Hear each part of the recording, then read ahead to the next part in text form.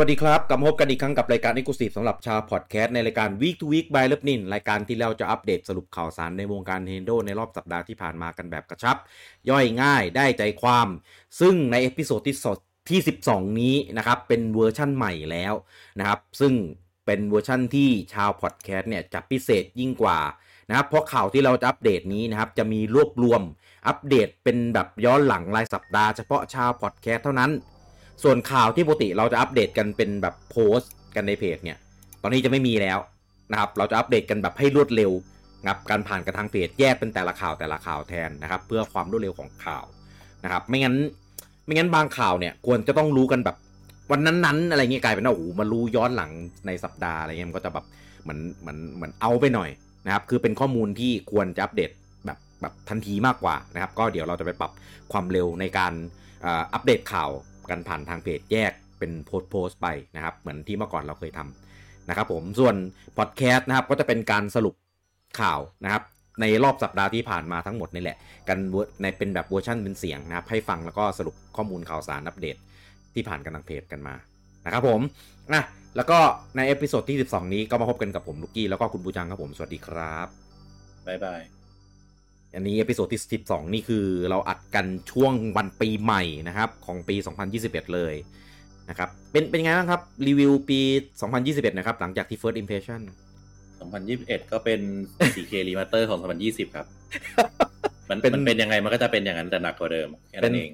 2020ซีซั่น2 4K Remaster ซีซั่น2ก็ได้คือแบบDefinitive Edition ใช่คือปีที่แล้วนี่คือเผาหลอกปีนี้คือเผาจริงเผาหลอกเผาจริงเติม expansion pass เติม DLC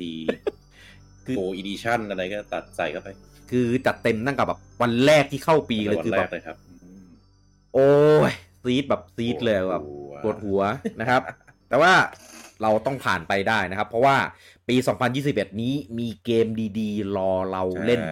เยอะมากก็คิดซะว่าไม่ต้องออกไปไหนก็อยู่บ้านนั่งเล่นสวิตช์อยู่กับบ้านนะครับงานไม่ต้องทำก็พกอยู่ในบ้านนี่แหละไม่ต้องพกไปข้างนอกงานไม่ต้องทำดูตังค์ไม่มีงานให้ทำตังค์ไม่มีแล้วก็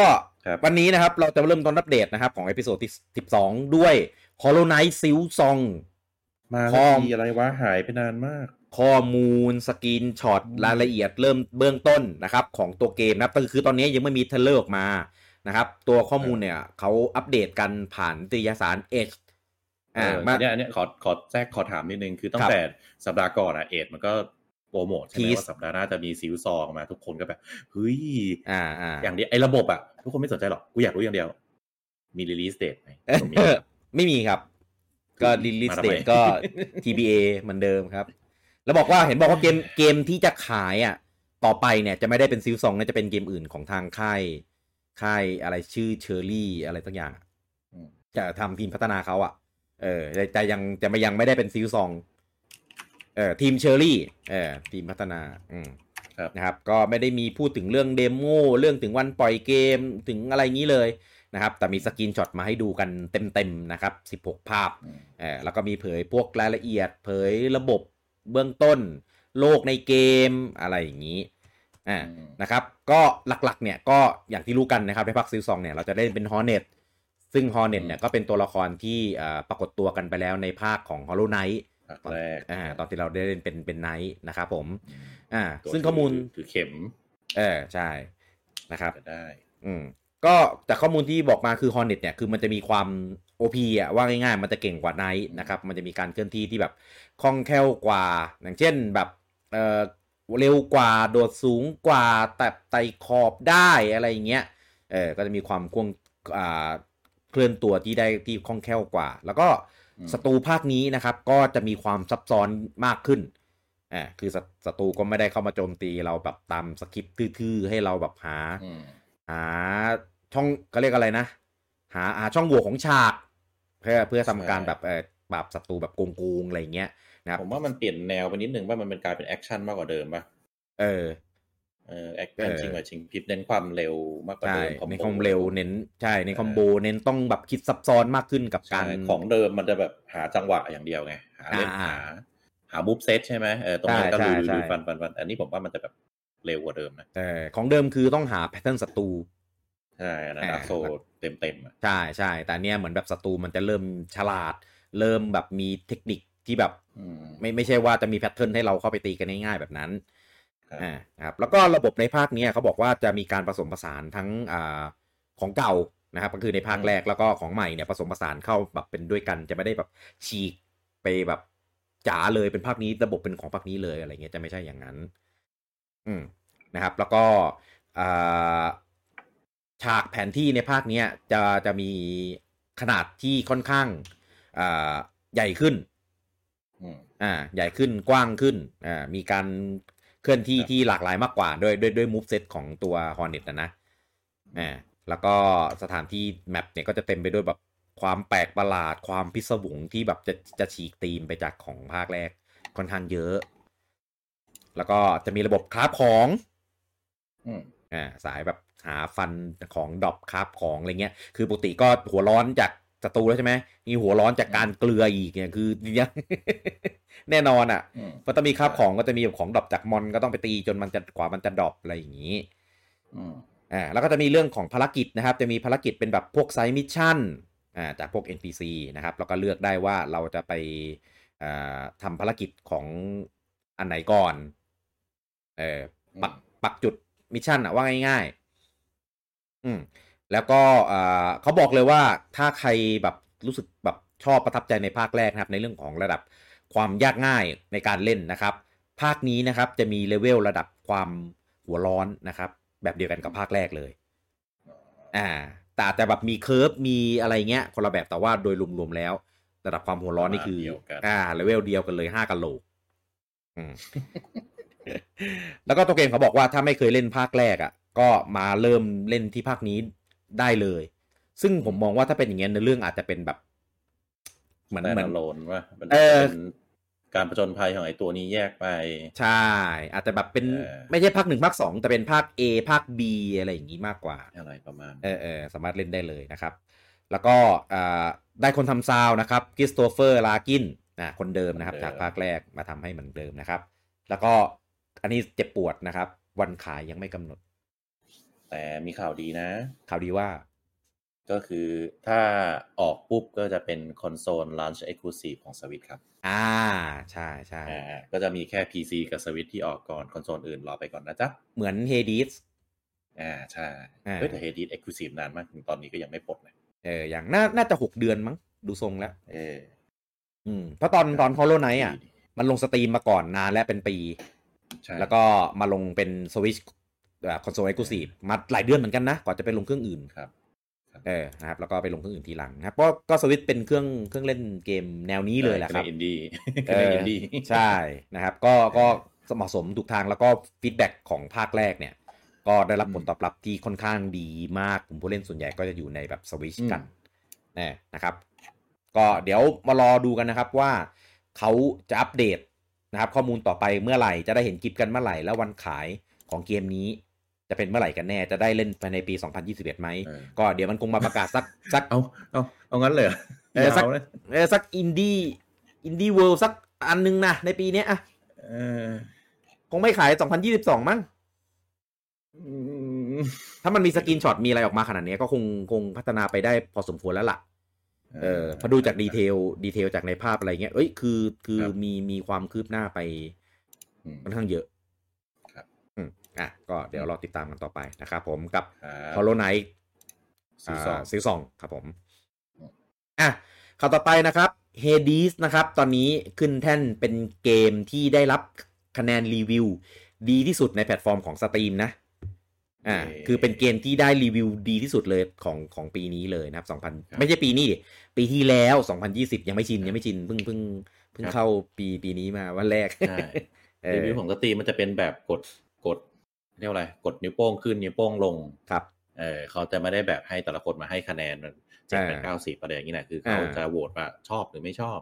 และของเกมนี้ได้ไปที่9ชอบ 99% จาก100,000 กว่าโหวตคือโหดมากคือไม่เคยเจอเกมที่ได้แบบรีวิวโพสิทีฟขนาดนี้คือแบบเป็นโอเวอร์เวลมิ่งแบบ น่ากลัวมากอะ99นี่คือแบบต้องถามว่าไอ้ 1% นั้นคุณเป็นอะไรน่าจะหัวร้อนเล่นไม่ผ่านอะไรอย่างงี้เปล่าอาจจะไม่คือควางเมาส์ทิ้งก็เลยโมโห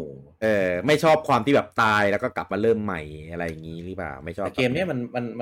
นไม่ได้อย่างนั้นนะมันก็แบบเป็นตายเริ่มใหม่ที่ค่อนข้างจะท้าทายแล้วแบบให้เล่นต่อไม่ได้แบบโอ๊ยตายแล้วก็โยนทิ้งอะไรเงี้ยแต่น้อยแหละ 1% น่ะผมว่าเป็นอะไรที่ไม่ต้องเอามานับก็ได้ตีเป็น100ก็ได้แบบเนี้ยใช่โคตรโหดมากซึ่งก็คะแนนรีวิวเนี้ยก็ไม่ได้พูดในแง่ของ performance อะไรเท่าไหร่นักแล้วของสวิตเนี่ยก็ทำออกมาได้ดีด้วยนะครับดังนั้นฟีดแบ็กในสวิตของคนทุกคนที่เล่นนะครับตอนนี้กลุ่มนี่คือคึกคักมากแชร์เซตแชร์อะไรนะแชร์มูฟเซตแชร์คอมโบแชร์บิวใช่แชร์บิวแต่ละคนกันแบบสนุกมากบางทีเราก็แบบเฮ้ยโอ้มันทำอย่างนี้ได้ด้วยเหรอบางทีเราแบบเราเล่นเราไม่ได้เจอแบบของเขาไงเราก็ไม่ได้แบบบิวตามกันเลยแบบมันมีอะไรให้แบบ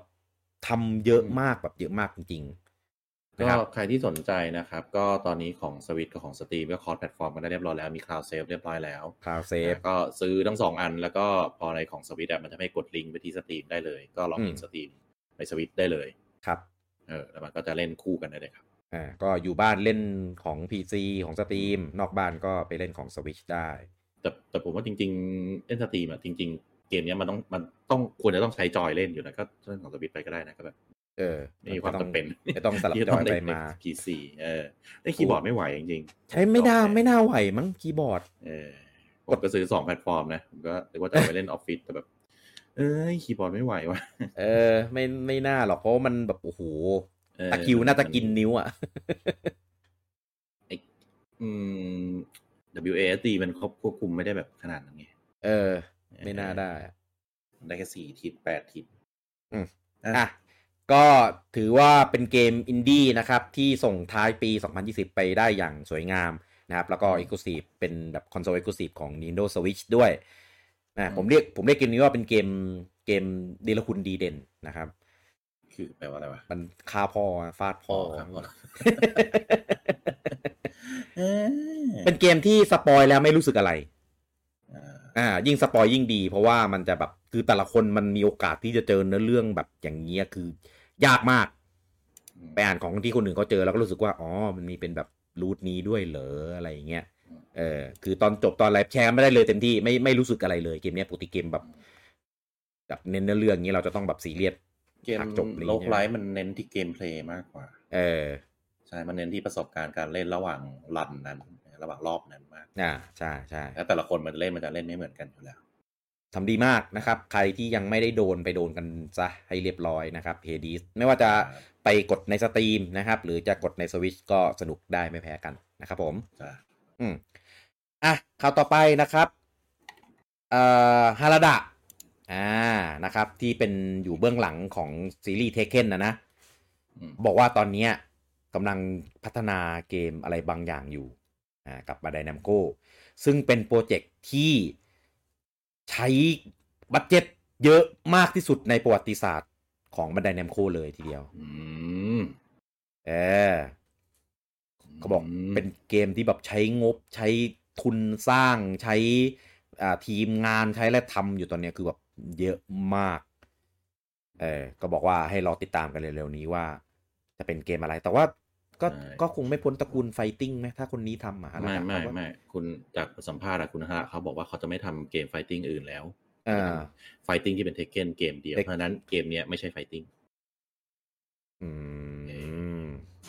จะทำเกมอะไรได้กว่าถ้างี้แต่คนนี้น่ารักนะผมเคยเจอตัวจริงเขาน่ารักมากตอนนั้นเขามางานอะไรที่เป็น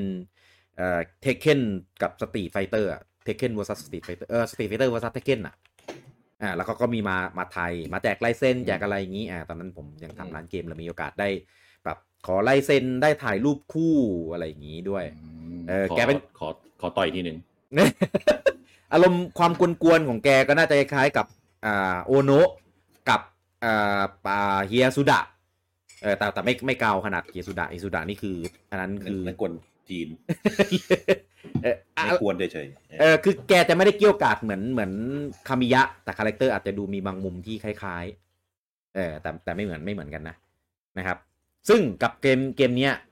ก็ไม่รู้ว่าจะเป็นเกมอะไรนะครับใช้ทุนเยอะมากผมมองว่าไม่น่าเป็นเกมไฟติ้งไม่น่าใช้บัดเจ็ตทุนสร้างขนาดนี้ปะจริงๆ Tekken ใช้บัดเจ็ตสูงมากนะแต่ว่าเขาให้สัมภาษณ์ว่าเกมนี้ไม่ใช่ไฟติ้งแน่นอนเพราะนั้นก็เดี๋ยวต้องมารอดูกันครับว่าจะเป็นเกมอะไรปรากฏว่าเขาก็มีประโยคที่เขาบอกนะเขาบอกเขายังงงเลยว่าทำไมเขาใช้คำว่าไอ้ผู้บริหารทำไมผู้บริหารถึงอนุญาตเขายังอนุญาตให้ใช้เงินได้ขนาดนี้เขาบอกเขาแปลกใจมากที่อนุญาตมางบนะก็แต่บันไดนำโกะมันก็มีแนวส่วนมากก็จะเป็นแอคชั่นป่ะก็แอคชั่นพวก RPG อะไรอย่างงี้นะไม่รู้ว่ะแต่งานเขานอกจากเทเค็นนะก็จะมีแบบทำโพเค็นโพเค็นนี่จะมีทำภาคต่อวะไม่น่าแล้วก็ไม่น่าเป็นเกมที่แบบใช้บัดเจ็ตปะแล้วใช้ของบันไดแนมโคด้วยไม่น่าใช่ถ้าอย่างงี้ก็น่าจะเป็นชื่อใหม่เปล่าปรากฏว่าเป็นจัมฟอร์ส2ที่ก็ใช้บัดเจ็ตเยอะไม่บอกว่าไม่ใช่ไฟติ้งก็เป็นแบบแนวแอคชั่น RPG ไงก็ไม่ได้เป็นไฟติ้งเนี่ยใช้บัดเจ็ตเยอะเพราะว่าค่าลิขสิทธิ์มันแพงไงดูแล้วสแมชแบบมีค่ายโซนี่ด้วยโอ้เฮ้ยเขาก็อยู่เบื้องหลังของการทำไอ้นี่เหมือนกันนะPlayStation All Star จริงเลยฮะบ๊ายบายใช่ก็เป็นซูเปอร์ไวเซอร์อยู่สแมชAll Star ไม่น่ามั้งประเด็นคืออะไรรู้ป่ะโปรเจกต์ที่เขาทำเนี่ยไม่รู้ว่าจะมีสวิตช์เกี่ยวข้องด้วยหรือเปล่าปรากฏว่ามันลงแบบ PS5 Xbox Series ก็บ๊ายบายก็บ๊ายบายแต่ถ้าเกิดหน้าเล่นก็จะติดตามนะครับหวังว่าคือผมไม่ได้ว่าแฟนเทคเคนนะแต่ถ้าเกิดเป็นเทคเคนผมก็จะแบบก็เฉยเสียใจนิดนึงใช่หรอเพราะเขาบอกเลยว่าเขาจะไม่ทำเกมไฟติ้งอื่นนอกจากเทคเคนแล้วเกมนี้ไม่ใช่ไฟติ้งก็ไฟติ้งแอคชั่นแอดเวนเจอร์หรือแอคชั่น RPG มั้งผมเดาคงไม่หนีหรอกไปในทำก่อนคงไม่เป็น RPG ล้วนได้หรือใช่น่าจะชูตติ้งคงไม่มั้งคงไม่นำมาทำดาร์กโซมั้งแนวดาร์กโซอะไรเงี้ยไม่เอาแนวนั้นไม่เล่นรอติดตามกันต่อไปนะครับผมครับต่อไปนะครับอันนี้ของทาง Devolver Digital นะครับอันนี้ก็เป็นค่าย Publisher ของเกมอินดี้คือดังเป็นค่ายที่ชอบมี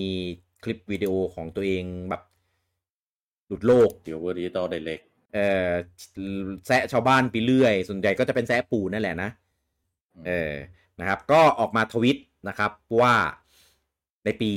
2021เนี่ยมีประมาณ5เกมนะครับที่เขายังไม่เคยประกาศเปิดตัวที่จะวางขายกันในปีนี้ด้วยซึ่งเกมหลังๆเกมค่ายนี้ก็เป็นเกมอินดี้ที่แบบโอเคนะคือเปิดตัวมาแล้วก็มีคนแบบพูดว่าไงให้เขาเป็นพับบิทที่ค่อนข้างเลือกเกมได้โอเคไม่ได้แบบคือเกมมีคุณภาพเกมอินดี้มีคุณภาพก็อย่าง Fall Guys ก็ของเขานะก็จะมี2ค่ายมี Devolver Digital กับทีม17นะครับที่แบบเกมอินดี้มาก็จะแบบโอเคเกรดโอเคหน่อยนะครับก็ไม่รู้จะมีเปิดตัวเป็นของตัวเองเหมือนอย่างครั้งก่อนๆหรือเปล่าหรือว่าจะมาแบบเปิดตัวกับงานอินดี้เวิร์ของปู่นะครับก็เดี๋ยวรอติดตามกันนะครับ5เกมนี่คือเยอะมากนะครับสำหรับค่ายเดียวต้องมีลงทวิตผมว่าอาจจะทั้งหมดมันก็ลงหมดแหละนะเกมของค่ายนี้มันแต่ฟอร์กายก็ไม่ลงนี่สำหรับคนที่ไม่คุ้นเนี่ยผมอ่านในชื่อแบบขำๆนะคือที่ลงสวิตก็มี Carry On Enter the Gungeon ครับGato Roboto Gris Hotline Miami คณะซีโร่ My Friend Pedro แล้วก็ที่เด่นๆที่ดังๆเลยคือ The Messenger เนี่ยผลงานในปีล่าสุดก็แบบมีแต่เกรดดีทั้งนั้นเนี่ยเกมที่เรารู้จักชื่อทั้งนั้นใช่ก็อินดี้เกรดดีก็เดี๋ยวมารอดูกันว่า5เกมคืออะไรแต่คิดว่ามันมีอยู่แล้วแหละเพราะว่าเขาขนเกมอินดี้มาลงสวิตเยอะมากมาอยู่แล้วเราดูรอติดตามกันต่อไปนะครับครับแล้วก็ข่าวนี้เป็นข่าวเน้นย้ำนะครับกับสมาชิก Nintendo Switch Online นะครับหรือ NSO นะครับตอนนี้เริ่มเปิดให้เล่นกันไปเรียบร้อยแล้วนะครับสำหรับเกม Trials นะครับ Crash Team Racing ใน Battlefield นะครับคือเปิดให้เล่นกันตั้งแต่วันที่30นะครับจนถึงวันที่5นะครับตัวเกม Trials เนี่ยคือมันเป็น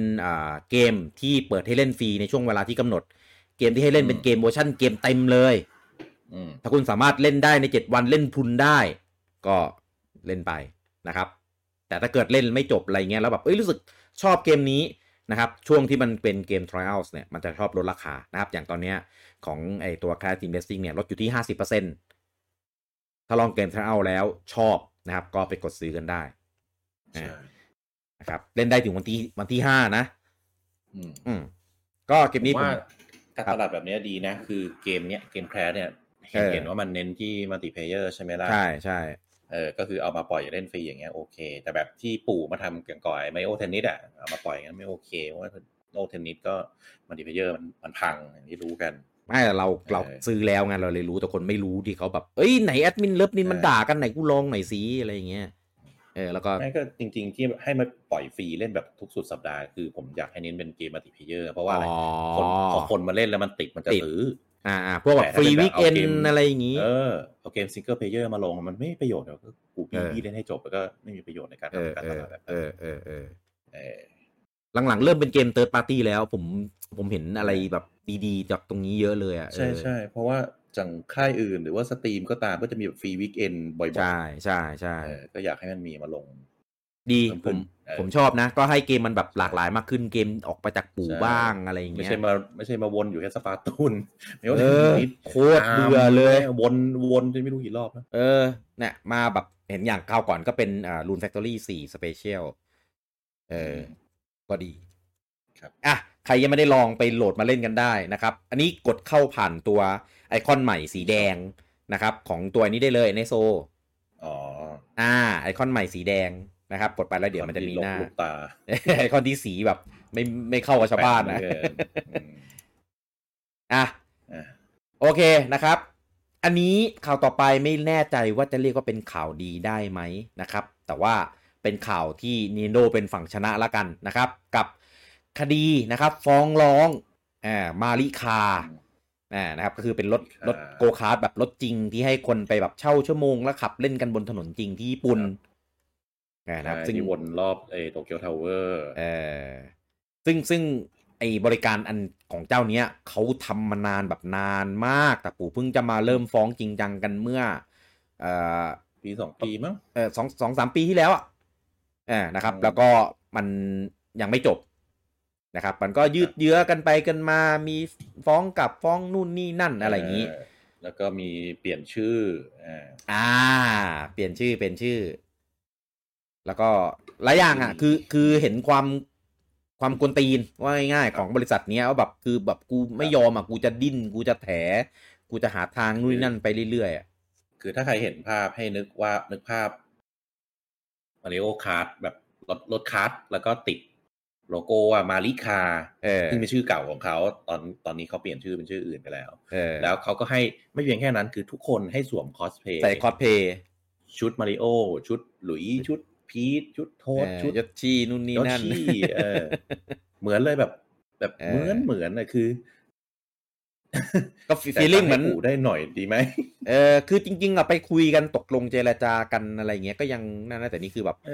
นี่ไม่ยอมไงปู่ก็ต้องแปลกนะคนญี่ปุ่นปกติเขาจะเคารพเรื่องลิขสิทธิ์แต่ก็ไม่เข้าใจว่าทำไมยากุซ่าทำขนาดนี้ยากุซ่าเปล่าเจ้าของไม่ใช่โคนามิเว้ยนั่นแหละก็ตอนนี้เคาะผลสรุปกันมาแล้วนะครับทางของมาริคาเนี่ยจะต้องชดใช้ค่าเสียหายนะครับจากการทำธุรกิจนี้นะครับ50 ล้านเยนนะครับให้กับ Nintendo บ๊ายบายนะครับอันนี้ก็เคาะมาเรียบร้อยแล้วนะครับผมอารมณ์ค่าเช่าค่าเช่าลิขสิทธิ์เขาแต่ว่าต่อไปมันไม่น่าทำได้แล้วไงทำอีกก็โดนอีกไงเพราะว่าศาลมีคำสั่งออกมาแล้วให้ปรับในราคาเท่านี้ค่าชดใช้ทำอีกก็โดนอีกนะง่ายเลยเพราะว่ามันมีคดีเก่ามาอ้างอิงได้อยู่แล้ว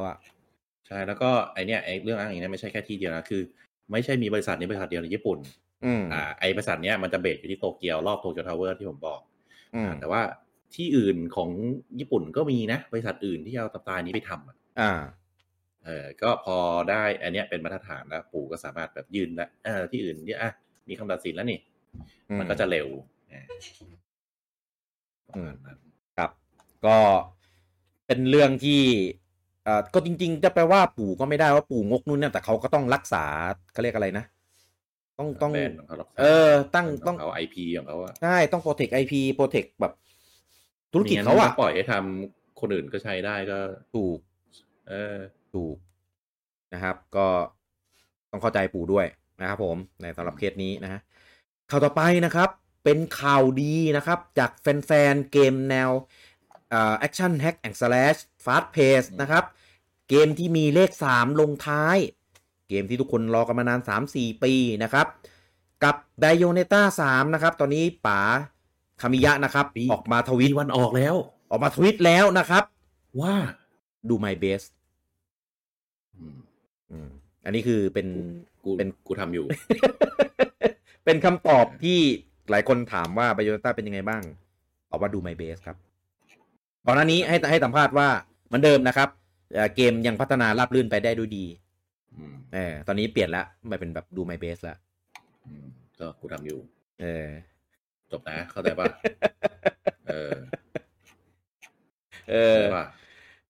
คือไม่มีภาพใหม่ไม่มีรายละเอียดใหม่ไม่มีข้อมูลใหม่ไม่มีคลิปใหม่ไม่มีประกาศอะไรใหม่ๆมีแต่กับคำพูดจากใน Twitter ของแกคนเดียวกูเก่งไม่ใช่กูเก่งกูทำอยู่เราจะได้เล่นกันไหมวะผมว่าเผลอๆเมโทรยแม่งเสร็จก่อนมั้งเนี่ย ทำลื้อแล้วลื้ออีกจ้างคนไม่ครบเผลอๆแม่งเสร็จก่อนไบโอ3นี่ฮาเลยนะถือว่าเป็นเรื่องแบบก็รู้กันนะเหมือนคนที่รอนี่คือแบบเลิกรอแล้วมาเมื่อไหร่เสร็จเมื่อไหร่ก็มาแล้วกันต่อไปนะครับสำหรับแฟน Stardew นะครับตอนนี้ชาว PC เนี่ยได้อัปเดตกันไปแล้วนะครับกับเวอร์ชัน 1.5 ที่จะเพิ่มเป็นเขาเรียกอะไรนะเป็นฟาร์มแบบริมทะเลแล้วก็มีเป็นแบบสปิดสกรีนแบ่งหน้าจอเล่นช่วยกันได้แบบโคออฟเขาบอกว่าเป็นอัปเดต expansion ที่ใหญ่ที่สุดเท่าที่มีมาเลยใหญ่ที่สุดใช่นะครับซึ่งตอนนี้ของ Switch ยังไม่ได้อัปเดตนี้นะครับเนี่ยทางConcern F เนี่ยเขาบอกว่าน่าจะนะครับเป็นช่วงประมาณสิ้นปีมกราไม่ใช่สิ้นเดือนสิ้นเดือนไม่ใช่สิ้นปีสิ้นเดือนมกราใช่นะครับแต่ว่าเป็นแบบโดยประมาณนะอาจจะไม่เป๊ะนะครับอาจจะแบบปลายเดือนนี้หรือว่าอาจจะเป็นต้นแบบกุมภาอะไรเงี้ยนะครับต้องรอดูกันอีกทีนึงนะครับแต่ว่ามาแน่นอนนะครับสำหรับชาวStardew Valley บนเครื่อง Nintendo Switch ครับผมก็เกมนี้ก็เป็นอีกเกมที่คนบอกว่าช่วยออกภาคใหม่มาเก็บตังค์เถอะอัปเดตอะไรกันเยอะแยะขนาดนี้แล้วผู้พัฒนาเนี่ยก็คือผู้พัฒนาบอกว่าไอ้ตั้งแต่ 1.4 เนี่ยก็คือเขาก็ชิปพวกไอ้ developer ไปทำอย่างอื่นไอ้เวอร์ชัน 1.5 เขาทำแค่2คนโอ้ก็จริงๆเกมนี้แต่แรกเริ่มมันทำคนเดียวเวอร์ชัน1มันทำแค่คนเดียวอยู่แล้วไงแล้วพอมันดังปุ๊บก็มีทีมก็ทำอัปเดตนู่นนี่มาแต่ครั้งนี้ก็คือน่าจะช่วงท้ายของมันแล้วแหละอาจจะเป็นอัปเดตใหญ่สุดท้ายมั้งตอน1.5 เนี่ยก็เดี๋ยวคนทำแค่2คนก็คือคนเดิมกับมีคนหนึ่งโอ้2 เท่าจากตอนแรกเลยนะเยอะเนาะก็เดี๋ยวแฟนๆครับก็รอดูกันนะครับว่ามันจะมาเมื่อไหร่เดี๋ยวถ้าเกิดมาแล้วจะอัปเดตกันไปในเพจครับผมข่าวต่อไปนะครับอันนี้ก็เป็นข่าวดีหรือเปล่านะของชาวบัตสเตนนะครับ Ritual of the Night นะครับที่ตอนนี้ผมไม่รู้ว่าชะตากรรมของชาวสวิชเนี่ยไปลงเอยที่ตรงจุดไหนดีขึ้นมากน้อยแค่ไหนเพราะว่ากว่าจะอัปเดตแบบจนนั้นคนเล่นฝืนเล่นจบกันจนแบบเลิกเล่นลบทิ้งขายทิ้งกันไปหมดแล้วมั้งนะครับแต่ว่าอันนี้เขาก็มาบอกนะครับว่าเดี๋ยวภายในเดือนนี้มกราเนี่ยครับเขาจะมีอัปเดตในส่วนของคลาสสิกโหมดนะครับก็เป็นคือไม่รู้ว่ามาทำไมนะครับผมก็เป็นโหมดที่เหมือนแบบเล่นเป็นแบบอาร์เคดอะเล่นแบบดันเล่นเหมือนปรับให้เหมือนคาสเตอร์เวเนียแบบสมัยก่อนเอาไว้ใช้ภาพใช่ซึ่งจริงๆถ้าใครจะเล่นโหมดนี้นะไปเล่นไอ้บัสเตนเคอร์ตัลตะมูลดีกว่าที่เป็น8 บิตอ่ะใช่ก็แต่อันเนี้ยก็คือในคลาสสิกโหมดอ่ะเขาก็ปรับให้เป็นแบบนั้นคือไม่ต้องมีคอมโบอะไรก็แบบถือแส้แล้วก็เก็บไอเทมมีแถบพลังอะไรอย่างงี้ก็คือเหมือนเล่นของเก่าแหละด้วยกราฟิกของมัน ไม่ต้องแบบเมโทรวาเนียไม่ต้องแบบหาอะไรเดินไปเรื่อยก็ทีนี้ก็เกมมันก็จะอัปเดตให้ทุกเครื่องพร้อมกันเขาบอกว่าพร้อมกันหมดเลยรวมถึงสวิตช์ด้วยครับในคลาสสิกโหมดก็จะมีเลเวลแค่5เลเวลก็มีบอสอะไรก็ว่าไป5ด่านเหมือนแบบสไตล์ Castlevania แบบคลาสสิกครับนะครับก็เป็นของฟรีอะครับก็อัปเดตแล้วก็ถ้าเกิดยังมีใครแบบยังทนเล่นกับมันไหวก็ลองดูนะครับอาจไม่รู้ว่ามันอัพเรื่อง performance เป็นยังไงคือหลังๆคือแบบเลิกตามเลยตั้งแต่มันแบบอัพเหมือนเดิมแล้วพี่คือไม่น่าช่วยอะไรได้ที่ดีขึ้นแล้วใช่ไหมก็เดี๋ยวรอดูกันนะครับในส่วนของตัวอัปเดตเนี้ยไม่แน่ใจว่าจะมาในวันไหนวีคไหนนะครับของเดือนมกราเดี๋ยวรอดูเราติดตามกันอีกครั้งหนึ่งครับผมเอาต่อไปนะครับข่าวดีอันนี้เป็นข่าวดีจริงๆนะของชาวแฟน Fatal Frame ทาง Koei Tecmo นะครับออกมาทีสนะครับถึงโปรเจกต์อะไรบางอย่างนะครับของซีรีส์นี้เพราะว่าในปี 2021 เนี่ยเป็นปีที่ครบรอบ20 ปีของ Fatal Frameเขาบอกว่ากำลังเตรียมทำอะไรบางอย่างอยู่แล้วเกี่ยวกับการใช่ไหมเฉลิมฉลองของนี้แต่ว่าอาจจะไม่ได้เป็นเกมก็ได้ ไม่รู้ไงก็มันเป็นเมะโอ้ทำเกมเถอะอย่าไปทำเมะเลยเป็นฟิกเกอร์เป็นฟิกเกอร์เป็นอาร์ตบุ๊กเป็นดอยมันยิ่งหนักเลยนะนะครับแต่ว่าก็มีอะไรคืบหน้ามีอะไรเคลื่อนไหวบ้างก็ดีกว่าเงียบหายไปเลยไงยังดีกว่าบอกว่าI do my best ถุยอะไรแบบเนี้ยนะครับก็อาจจะเป็นไปได้ว่าปู่เคาะให้งบหรือไม่ก็อาจจะแบบพอร์ตภาค5ภาคน้ำดำมาก็ยังได้ไหมเอาเกมเอาภาคใหม่เนี่ยก็เอามาให้หมดอะอะไรมาไหนมาได้ก็มาให้หมดไปเพราะว่าภาคนั้นมันไม่ค่อยมีคนได้เล่นไงมันมาตอนท้ายๆเจนของ Wii U แล้วก็เอามาก่อนอะไรเงี้ยแล้วภาคใหม่ก็ค่อยตามมาก็ได้นะเราดูต่อไปนะครับปีนี้ครบรอบหลายเกมเลยนะครับน่าจะมีอะไรที่คักกันค่อนข้างเยอะเลยนะครับผมข่าวต่อไปนะครับอันนี้มาจากทางโคนามินะครับผมนึกว่าค่ายนี้มันจะขายแต่โมโมทาโร่ซะแล้วไม่นะครับตอนนี้เขาประกาศแล้วนะครับว่าเตรียมเปิดตัวบอมเบอร์แมนภาคใหม่เร็วๆนี้ภาคยังพังไม่พอก็จริงๆมันก็เกือบดีแหละแต่ว่ามันยังมีความไม่ลงตัวในหลายๆอย่างเอาจริงนะคือไม่เข้าใจว่าจะไปรีให้มันเป็นไม่มีอะไรทำไมคือเพราะว่าแมนสนุกกับหลังๆภาคหลังๆมันสนุกเพราะว่ามันมีอัปเกรดเยอะมีสัตว์ขี่มีนู่นมีนี่ให้ใช้พอว่ามันเขาไปรีแบบตัดของใหม่หมดเลยแล้วก็แบบกลายเป็นแบบคลาสสิกแต่ปรับภาพใหม่ซึ่งตอนแรกที่ออกมาก็เดินแบบกริดไม่ได้ด้วยใช่แบบเป็นพิกเซลซึ่งไม่เวิร์กมากสำหรับเกมแนวนี้แล้วก็เพิ่งจะอัปเดตหลังจากนั้นก็คือหลังจากออกมาไม่นานว่า เปลี่ยนเป็นเดินแบบกริดใหม่แล้วหลังจากนั้นก็ไปออกบนเครื่องอื่นใช่ก็ไม่รู้สิ คือระบบออนไลน์ก็ไม่ค่อยดีอ่ะแปลกๆอ่ะเลิกลองเล่นกันอะไรกันแรกๆเล่นกันได้แบบสักพักนึงแล้วก็เลิกเสียดายมากตอนนั้นคือแบบด่านมันก็ไม่ได้มีเหมือนด่านเดิมเปลี่ยนสกินอ่ะใช่ด่านไม่ได้มีลูกเล่นอะไรทีนี้พูดถึงไอ้ภาคใหม่ที่จะลงเขาประกาศเฉยๆว่าจะมีทำบอมเบอร์แมนใหม่ทีนี้ก็ด้วยสไตล์โคนามิผมว่านะครับเกมมือถือชัวร์โอ้ยอย่าเลยแน่นอนไม่เอาโอ้นี่ผมลืมคิดไปเลยเนี่ยว่ามันอาจจะไปแบบโคนามินะพี่หรือมันจะทำปาจิงโกะบอมแมนปาจิงโกะอันนั้นก็เป็นไปได้อันนั้นเลวกว่าอีกเลวสุดแล้วคือมามือถือเรายังมีโอกาสได้เล่นไง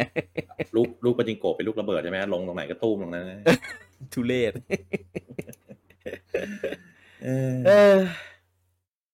ก็รอดูนะครับสำหรับว่าบอมแมนภาคใหม่นะครับที่โคนามิเขาทีสมาเนี่ยจะเฟลแค่ไหน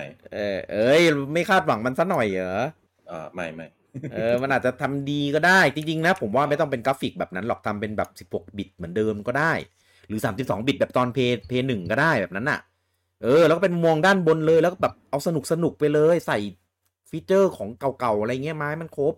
ไม่ต้องไปเน้นแบบเนื้อเรื่องอะไรที่มันแบบมากมายหรอกคนมันต้องการที่จะมาเล่นออนไลน์กัน เอาฮาเอาบันเทิงดีกว่า8คนก็แบบทำแบบอะไรบอกว่าแมนคอลเลกชันมันเป็นไปได้สูงซะด้วยสิอันเนี้ยแต่ถ้าคอลเลกชันมาแล้วแบบออนไลน์ได้แล้วออนไลน์ได้นะอันนี้ดีอันนี้น่าสนใจอันนี้น่าสนขอภาคที่จิงโจ้ภาคอะไรจำไม่ได้ภาค4นะน่าจะไม่ผิดภาคจิงโจ้เป็นขี่ต่างดาวนั่นก็แบบเวอร์ไปหน่อยใช่แต่ก็สนุกดีนะเป็นลูกเล่นที่แบบแปลกดีแล้วก็ลงตัวภาคนั้นนะคนได้จำได้จิงโจ้ผ่านกันไป 2-3 ค่ายแล้วนะครับโคเอเทคโมใช่ไหมโคนามิใช่ไหมสแควร์นิกก็เอาเขาด้วยนะครับออกมาทีสเหมือนกันนะครับถึงแผนเกมต่างๆนะครับในค่ายของ Square Enix เองนะครับซึ่งตอนนี้นะครับเกมที่มีประกาศมาแล้วนะครับของปี 2021 นี้ก็มี Bravely Default 2 นะครับที่มีกำหนดวางขายวันที่26 กุมภาพันธ์อันนี้ของทีมอาซาโนะใช่นะครับเขาก็บอกว่าเขาคาดหวังกับเกมนี้ค่อนข้างสูงมากว่ามันจะแบบประสบความสำเร็จเพราะว่าคือมันเป็นจุดชี้อนาคตในทิศทางการพัฒนาเกมในแบบต่อไปเลยอันนี้เขาไม่ได้มาแบบเหมือนเป็นตัวประกันเหมือนค่ายบางค่ายนะแต่คือเขาเหมือนแบบเหมือนคาดหวังว่ามันแบบจะได้รับการตอบรับที่ดีนู่นนี่นั่นเพราะว่าเขาแบบตั้งใจทำอะไรเงี้ยค่อนข้างมากนะครับก็ซึ่งตอนนี้ทุกคนก็น่าจะได้ลองเดโมกันไปหมดแล้วนะครับแต่ผมยังนะคุณผู้จังก็ยังใช่ไหมยังผมรอได้เพราะว่ามันโอนเซฟไม่ได้ก็เลยเดี๋ยวรอทีเดียวนะครับคิดว่าน่าจะถูกใจกันนะครับเพราะว่าเท่าที่ดูฟีดแบ็กกันในกลุ่มอะไรเงี้ยก็ไม่ได้มีใครออกมาบ่นอะไรนะครับก็เดี๋ยวรอดูกันนะครับ26 กุมภาพันธ์นี้ได้รู้กันแล้วนะครับว่าเกมจะออกมาเป็นยังไงนะครับผมแล้วก็คุณมาซาฮิทาคาฮาชินะครับที่เป็นหนึ่งในทีมพัฒนา Octopath Traveler เขาบอกว่าตอนนี้กำลังพัฒนาเกมอื่นอยู่กำลังพัฒนาเกมอื่นอยู่ด้วยนะครับซึ่งไม่ได้บอกว่าเป็นเกมอะไรก็อาจจะเป็นไปได้ว่าอาจจะเป็น Octopath Traveler ภาค2หรืออาจจะอะไรงี้ก็ได้นะเพราะว่าถ้าเป็นทีมนี้ก็คงมาพัฒนาเป็นลายของซีรีส์นี้แหละมั้งเพราะว่าตอนนี้ Octopath Traveler มันมีเวอร์ชั่นเป็นมือถือนี่ใช่ไหมก็เห็นคนในกลุ่มนี้เล่นกันยิบแบบเยอะมากอยู่เหมือนกันนะครับแต่ว่ามันเป็นภาษาญี่ปุ่นนะก็เลยไม่ได้ตามไปนะครับเรื่องไม่รู้เป็นยังไงบ้างนะก็มารอดูนะครับว่าผลงานต่อไปของเขาเนี่ยที่กำลังพัฒนาควบคู่อยู่ตอนนี้จะเป็นเกมอะไรนะครับแล้วก็โปรดิวเซอร์นะครับโนริโยชิฟูจิโมโตะนะครับที่เป็นโปรดิวเซอร์ของซีรีส์ Dragon Quest บอกออกมาทีอีกแล้วนะครับว่าปีนี้นะครับครบรอบ35 ปี Dragon Quest เนี่ยเดี๋ยวมีประกาศอะไรบางอย่างแน่นอนก็ประกาศอันนี้เป็นดอยเป็นไดDragon Quest ไดที่เปิดตัวไปแล้วที่เรามีอัปเดตคืบหน้าแต่ไอ้ไดนั้นก็ตัวเกมก็ยังไม่ได้มีบอกว่าเป็นยังไงแล้วก็ประกาศยกเลิก Dragon Quest Monster ไอตัวอันนี้แทง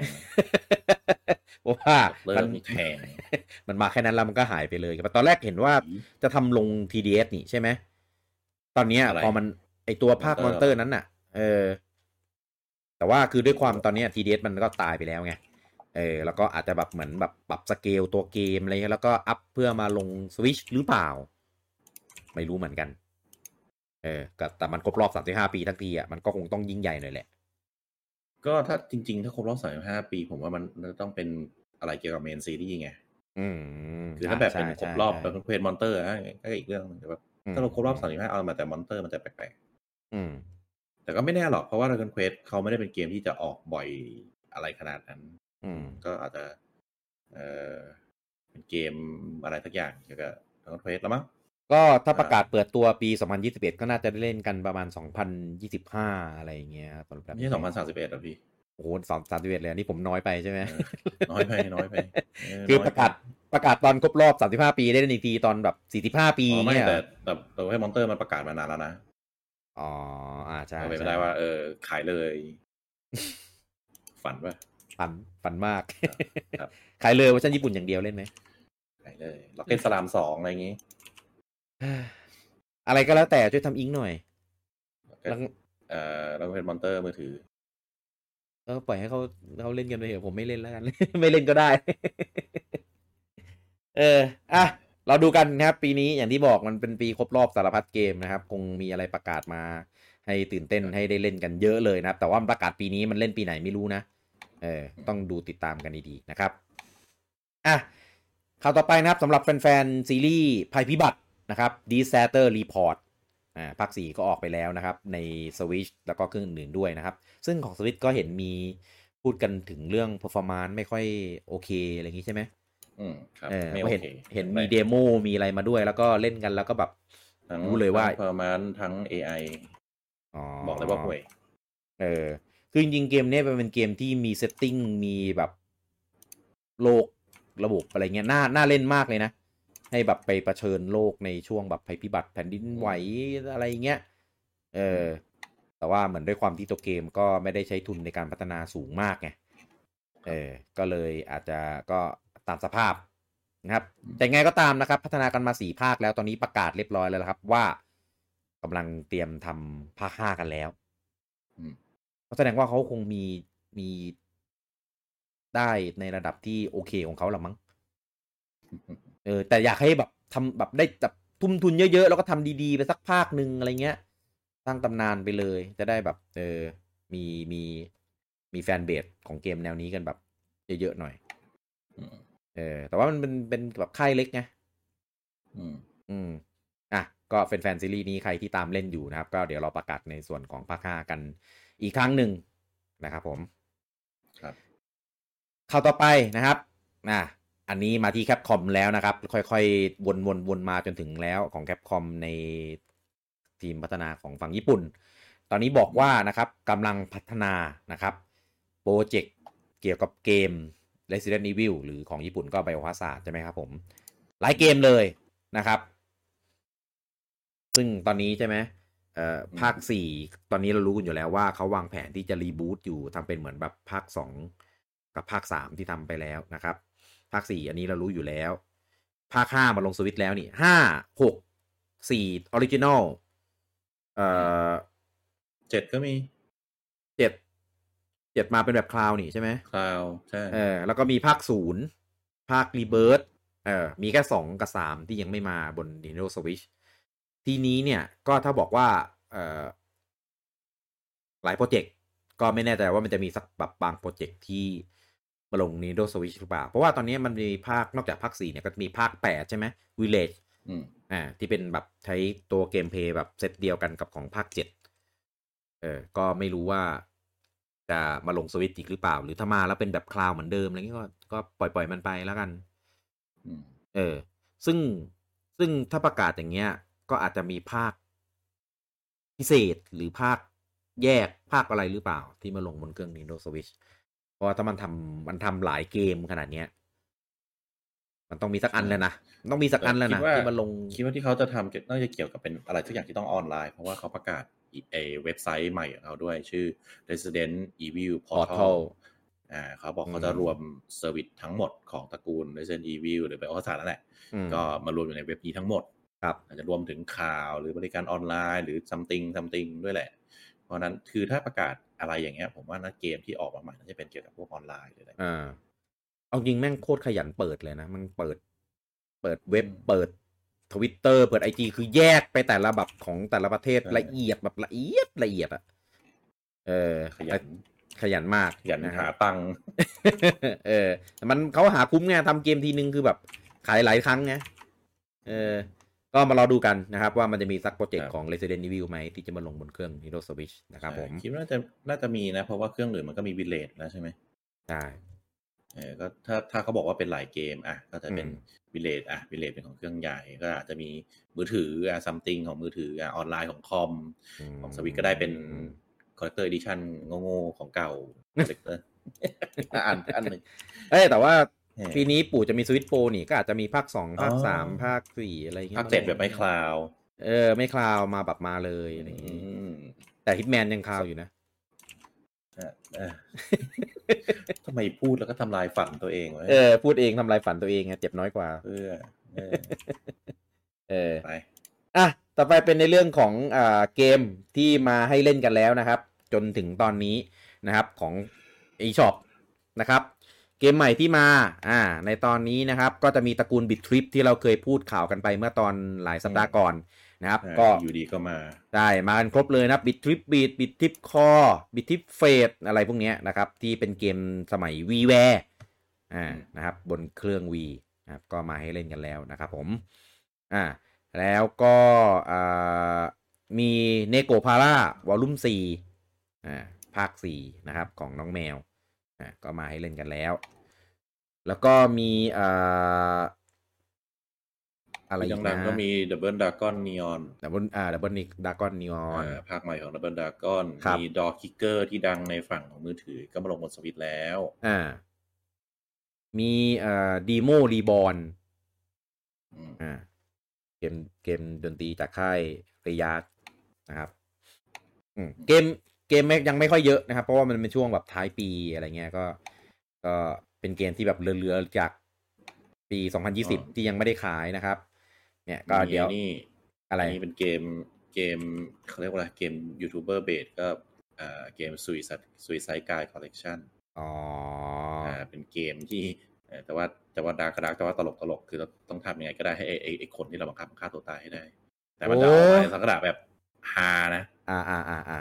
ตัว 3D ฮาซึ่งดังอยู่ใน YouTube ใน Twitch อยู่ช่วงหนึ่งก็เอาฮาอย่างเดียวเอาฮาสนใจโหลดเกมไหนชอบเกมไหนก็เข้าไปดูกันได้ใน eShop นะครับผมครับตอนนี้นะครับของฝั่ง US แล้วก็ UK นะครับเขาประกาศมาแล้วนะครับกับ10อันดับเกมขายดีใน Amazon นะครับของฝั่ง US นะครับก็จะเป็นอันดับ1เลยนะครับ Animal Crossing New Horizon อันดับที่2นะครับ Super Mario 3D All Star อันดับที่3 Mario Kart 8 Deluxe อันดับที่4 Super Smash Bros Ultimate อันดับที่5 Animal Crossing New Horizon แบบดิจิตอลเพราะว่า Amazon ก็จะมีขายเป็นแบบเป็นโค้ดด้วยอะไรอย่างเงี้ยทำไมไม่รวมวะแยกแบบดิจิแบบฟิสิคอลกับแบบดิจิตอลด้วยอันดับที่6นะครับ Cyberpunk 2077นะครับของเวอร์ชัน PS4 อันดับที่7นะครับ Ring Fit Adventure อันดับที่8 Hyrule Warriors Age of Calamity อันดับที่9 The Last of Us Part 2และอันดับที่10 The Legend of Zelda Breath of the Wild เดี๋ยวผมถามนิดนึงครับไม่ใช่ชาร์ตสำหรับ Nintendo อย่างเดียวหรอไม่ใช่ครับนี่คือทั้งหมดครับทำไมมีติ่งมา2เกมวะมีคือถ้าไม่มีอันดับที่6อันดับที่9คนก็คงคิดว่าเป็นชาร์ตของเกมฝั่ง Nintendo ใช่เพราะผมฟังพี่ผมก็ผมไม่ได้ดูตัวเทคใช่ผมก็ใส่ชาร์ตของ Nintendo ครับไม่ใช่ครับไม่ใช่ครับมีไซเบอร์พังอันนี้คือทั้งสโตร์อันนี้เป็นมีเกมเล่นอันนี้เป็นของฝั่ง Amazon US นะครับต่อไปเป็น Amazon UK นะครับอันดับที่1นะครับ Animal Crossing New Horizonอันดับที่2นะครับ FIFA 21เวอร์ชัน PS4 อันดับที่3 Minecraft เวอร์ชันของ Nintendo Switch อันดับที่4 Super Mario 3D All Stars อันดับที่5 FIFA 21ของเวอร์ชัน Xbox One อันดับที่6นะครับ Just Dance 2021ของ Switch อันดับที่7ของ Switch ครับเพราะ Switch มันจอยมันเอามาเต้นอะไรงี้ได้คนอาจจะแบบซื้อของ Switch มากกว่าเปล่าไม่เพราะว่าผมเดาเพราะว่าของเครื่องอื่นอ่ะมันใช้มือถือควบคุมได้มันอาจจะไม่เข้าไงมือถือมันก็ถือไม่เต็มมืออ่ะเต้นอยู่มือถือปิวเว้ยมือถือทิมทีวีดาวที่7 The Last of Us Part 2ครับดาวที่8 Cyberpunk 2077ของเวอร์ชัน PS4 อันดับที่9 Assassin's Creed Valhalla ของ Xbox One แล้วก็อันดับที่10นะครับ Assassin's Creed Valhalla ของ PS4 ครับผมXbox ขายดีกว่า PS4 Xbox ขายดีกว่า PS4 อันนี้เป็นของ Amazon UK นะครับผม UK ยังมีค่ายอื่นบ้างผมก็ตกใจสวิตอย่างเดียวของ US นี่คือสวิตยึดประเทศแล้วเรียบร้อยแต่ว่าทั้งหมดทั้งมวลก็จะมีMario Kart ใช่ไหม Mario Kart Animal Crossing ไม่มีได้เหรอ Mario Kart แล้วก็ Minecraft Switch ก็ยังอยู่ตลอดกาลก็ไม่ใช่Minecraft นี่แต่แปลกใจว่าจัดแดนเวอร์ชันอื่นไม่ขึ้นผมว่ายอดขายที่น่าจะขายดีสุดน่าจะเป็นของ Switch แหละมันเหมาะไงซื้อ PS5 มาเล่นจัดแดนเงี้ยเหรอไม่มั้ง แล้วก็แต่อีกอย่างที่แปลกใจคือ Ring Fit Adventure ขายดีขนาดขึ้นชาร์ตเลยเหรอขายดีจนขึ้นชาร์ตอะดูแล้วกันคือของพอแล้วใช่ไหมของพอแล้วไงตอนนี้เขาเติมแบบอัดเต็มที่ นั่นแหละอย่างที่เราคาดการณ์กันไว้แหละตอนแรกที่เขาทำมาที่มันขาดตลาดเพราะอาจจะคิดว่ามันเป็นเกมที่พ่วงแกดเจ็ตอาจจะไม่ได้ขายดีขนาดนี้ไงประเมินไว้ต่ำก็เลยผลิตมาจำนวนไม่มากพอปุ๊บโอ้โหขาดตลาดก็เลยเกมที่แบบขายเพิ่มกับอุปกรณ์เสริมเนี่ยไม่ผมว่าผมไม่เคยเห็นว่าขายดีขนาดนี้มีขายดีตอนลิงฟิตไม่ใช่ไอ้นี่วีฟิตที่พร้อมตัวตาช่างหนักๆอ่ะอันนั้นมันก็ไม่ได้ขึ้นชาร์ตขนาดนี้ขายดีมากนะขายดีหลักหลาย10 ล้านเลยเหมือนกันหรอบอร์ดนะใช่ที่มีวีฟิตบอร์ดอ่ะใช่จริงเลยขายดีใช่ขายดีจำได้เท่าไหร่ก็เกมตัวใหญ่จะเป็นของปู่แหละเพราะว่าปู่เขาmaintenance ตัวมินิเกมตัวอะไรเงี้ยมาที่ค่อนข้างดีไงใช่สิไม่ใช่โซนี่นี่ขายอุปกรณ์พร้อมแพร ผมไม่ได้พูดนะเมื่อกี้คุณประจำเป็นคนพูดนะครับรู้กันนักวงการมีใครกล้าเถียงหรอกถูกก็ของ Xbox ก็ Kinect พร้อมแพรแต่เขาก็ดูแลนานอยู่ในตอนนั้นก็แต่ไม่มีเกมออกนะก็ดูแลแต่ไม่มีเกมออกนะดูทำไมก็ไม่มีแล้วไงก็มันหมดมันจากไปแล้วแต่ Ring Fit นี่ก็แปลกใจนะแบบแล้วมันจะมีเกมอื่นที่ใช้กันนี่ป่ะ Ring Fit 2อะไรเงี้ยอาจจะเป็นอย่างนั้นอาจจะมีเวอร์ชันขายดิจิตอลด้วยแล้วก็ถ้ามีจะดีมากเลย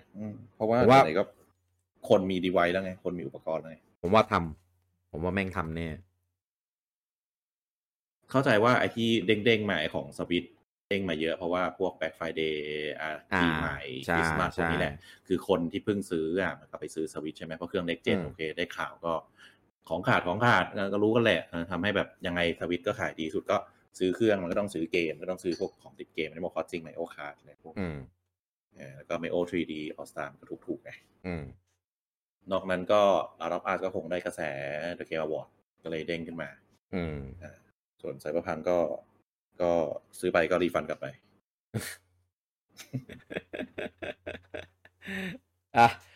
ข่าวต่อไปนะครับอันนี้เป็นจากของ Nintendo เองนะครับจากฝั่งยุโรปนะครับเขาได้มีการ track นะครับตลอดทั้งปี2020ว่าเกมไหน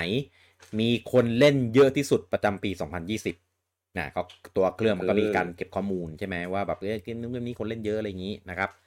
อันดับที่1นะครับ Fortnite นี่คือบน Switch นะคนยังเล่นบน Switch เยอะกับขนาดนี้เลยที่ผมทึ่งมากตอนที่ผมเห็นลิสต์อันดับที่2นะครับ Animal Crossing New Horizon เนี่ย Animal Crossing ยังแพ้ Fortnite อ่ะ Fortnite ชนะ Animal Crossing ใช่นี่คือบนเครื่อง Switch ด้วยนะแปลกใจมากใช่แปลกใจมากแล้วในปีนี้นะทำไมวะ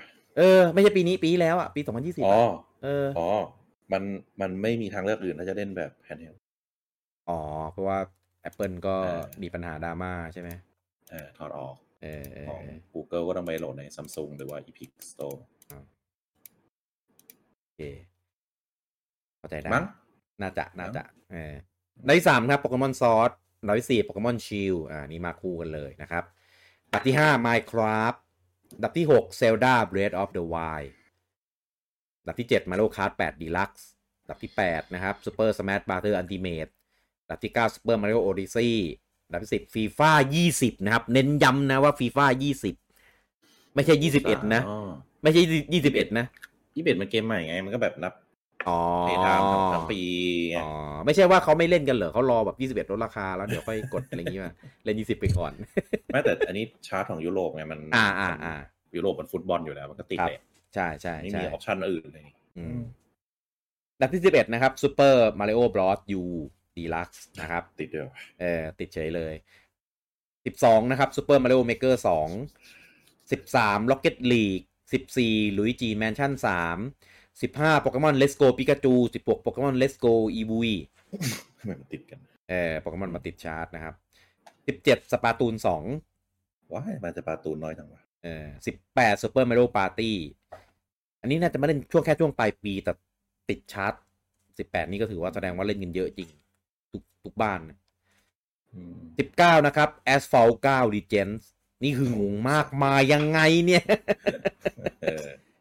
มายังไงอ่ะแล้วก็20นะครับ Fire Emblem Three Houses นะครับอันนี้ก็ตามโผว่าเกมเขาเรียกว่าอะไรเกมมหาชนเกมมหาชนใช่แต่ผิดโผที่ Fortnite มันแซง Animal Crossing แค่นั้นเนี่ย คือเข้าใจว่าฟอร์ดไหมมันน่าจะติดแต่ว่าอุ้ยแต่แซงAnimal Crossing ผมไปใช่ไม่น่าแซงมันไม่น่าใช่ทาร์เก็ตของสวิตนะครับก็ตามนี้ก็คงตามเนี้ยแล้วก็อันนี้นะครับเป็นอันดับยอดเกมขายดีประจำสัปดาห์ของฝั่ง UK นะครับอันดับที่1นะครับ FIFA 21 ขึ้นมาจากที่4อันดับที่2 Assassin's Creed Valhalla นะครับตกมาจากอันดับที่1อันดับที่3 Animal Crossing New Horizon นะครับขึ้นมาจากอันดับที่5อันดับที่4 Mario Kart 8 Deluxe ขึ้นมาจากที่7เนี่ยมันขึ้นมาเนี่ยมันจะคิดว่ามันจะตกไหมล่ะชาติอันดับที่5นะครับ Call of Duty Black Ops Cold War นะครับตกมาจากอันดับที่3อันดับที่6 Spider-Man Miles Morales นะครับคงที่อยู่อันดับที่6เป็นเหมือนเดิมอันดับที่7 Just Dance 2021นะครับขึ้นมาจากที่8อันนี้ไม่ได้บอกอันดับที่8นะครับ Cyberpunk 2077นะครับตกมาจากอันดับที่3อันดับที่9 Super Mario 3D All Star นะครับขึ้นมาจากที่10และอันดับที่10นะครับ Minecraft ของ Nintendo Switch ขึ้นมาจากที่11ครับผมครับจบแล้วฝั่ง UK นะครับในอีพิโซดที่12นี้นะครับเราจะงดในส่วนของยอดขาย Media Create แล้วก็ Famitsu Sale นะครับในสัปดาห์ที่52เพราะว่าออฟฟิศของญี่ปุ่นปิดครับของตัวฟาร์มิสึนะก็เลยไม่มีการอัปเดตยอดขายนะครับก็เลยเดี๋ยวเราในสัปดาห์นี้จะไม่มีนะครับเดี๋ยวสัปดาห์หน้าเราจะมาแล้วก็เดี๋ยวเราจะมาสรุปยอดตัวเครื่องตัวยอดเกมรวมๆต่างๆนะครับแบบวิเคราะห์กันทั้งปีเลยนะครับเพราะมันจบ Week 52นี่ก็กดจบเดือนจบปีพอดีเลยนะครับเดี๋ยวอีพิโซดที่13เนี่ยเรามาพูดคุยในส่วนของยอดขายฝั่งญี่ปุ่นกันด้วยนะครับจบไปแล้วนะครับสำหรับสัปดาห์แรกนะครับของปี2021นะครับคุณประจำมีเราสรุปสัปดาห์สุดท้ายของปีนี่เหรอใช่สรุปสัปดาห์สุดท้ายของปี2020แล้วก็เริ่มต้นใหม่กันในปี2021ในซีซั่น2 2020นะครับเราต้องพูดอย่างนี้ 4K Remaster Definitive Edition มึงเอาจริงปวดหัวมากเผาจริงปีนี้เขาส่งข้าวสารมาก็เตรียมคุณผู้จังมีอะไรจะพูดกับแฟนๆ Week to Week เนี่ยไหมครับเกี่ยวกับปี2021นี้ก็2021นะครับก็อย่างที่บอกไปเมื่อต้นไลฟ์ก็สถานการณ์ชีวิตจริง IRL ก็ไม่ค่อยดีเท่าไหร่ครับแต่ว่าก็สถานการณ์ในด้านเกมก็เท่าที่มองปีนี้ค่อนข้างดีกว่าปีก่อนเยอะคือมีไลน์อัพมีอะไรที่เกมที่ค่อนข้างดีเพราะนั้นก็ไม่ต้องซีเรียสครับก็ชีวิตจริงก็เอาตัวรอดกันนะทุกคนนะก็ไม่รู้จะให้กำลังใจยังไงทุกคนก็เหมือนกันแหละก็มาคลายเครียดกันในเกมนะครับครับก็เรามีปักธงกันไว้ใช่ไหม1/26 2/26 3/26ใช่ไหมแล้วก็มี31มีนานะครับที่เราปักธงใหญ่ไว้ว่าไม่รู้ปู่มันจะทำอะไรเขาบอกมาแล้วนะครับเบราว์เซอร์บอกแล้วว่าเดี๋ยวมีการทำอะไรบางอย่างแน่แต่ยังไม่รู้ว่าคืออะไรนะครับก็รอดูกันนะครับส่วนของผมสิ่งที่อยากจะฝากนะครับก็คือฟีดแบ็กนะครับในส่วนของรูปแบบรายการ Week to Week แบบใหม่นี้คือในพอดแคสต์เนี่ยก็ไม่ได้จะเปลี่ยนแปลงอะไรมากหรอกเพียงแต่ว่าอาจจะมีในเรื่องของวันรีลีสของตัวพอดแคสต์เนี่ยอาจจะมีการขยับปรับเปลี่ยนนิดหน่อยตามความเหมาะสมนะครับเพราะว่าเราพยายามจะให้มันไปไล่งับในส่วนของยอดขายอะไรเงี้ยเพื่อเป็นต้นสัปดาห์มันจะได้อัปเดตกันแบบทันทีไม่ได้เป็นแบบย้อนหลัง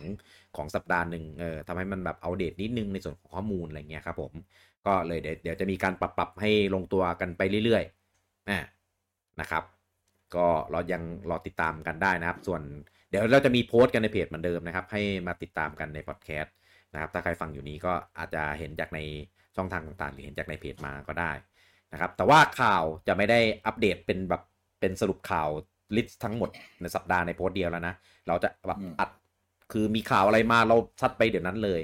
นะครับแต่ว่าเหมือนคนรีเควสต์มาแบบอยากได้เป็นแพทเทิร์นแพทเทิร์นอย่างเช่นในรูปเนี่ยมีรูปแล้วก็เขียนว่าเป็นข่าวเรื่องอะไรเหมือนเป็นพาดหัวข่าวว่าง่ายอยากได้เป็นประมาณนั้นได้เดี๋ยวจัดไปทำให้นะครับสำหรับข่าวไหนที่แบบเป็นข่าวอะไรเงี้ยที่มันเหมาะสมกับการจะทำรูปกันเดี๋ยวเราจะทำเป็นแบบนั้นให้เลย นะครับก็ค่อยๆปรับไปนะครับปีนี้ยังมีอะไรสนุกๆกับทางเลิฟนินเบรกเยอะนะครับซึ่งที่ผ่านมาก็เพิ่งแจกตัวของรางวัลเป็นของขวัญปีใหม่ไปจากเลิฟนินอวอร์ดนะครับก็มีทั้งพวงกุญแจ KK สไลเดอร์นะครับตุ๊กตาของมาร์ชแล้วก็จอยจากทางเกมเซอร์นี่ขอบคุณทางสปอนเซอร์มากนะครับผมยังมีของแจกเยอะนะครับแล้วปีนี้ครบรอบเลิฟนิน10 ปีแล้วนะครับมีอะไรสนุกอีกเพียบแน่นอนรอติดตามกันดีๆครับผมแล้วโอกาสหน้ามาพบกันกับพวกเราได้ใหม่กับ Week to Week บ่ายเลิฟนินนะครับสำหรับวันนี้ผมลูกกี้และคุณบูจังต้องขอลาทุกท่านไปก่อนครับผมสวัสดีครับสวัสดีครับ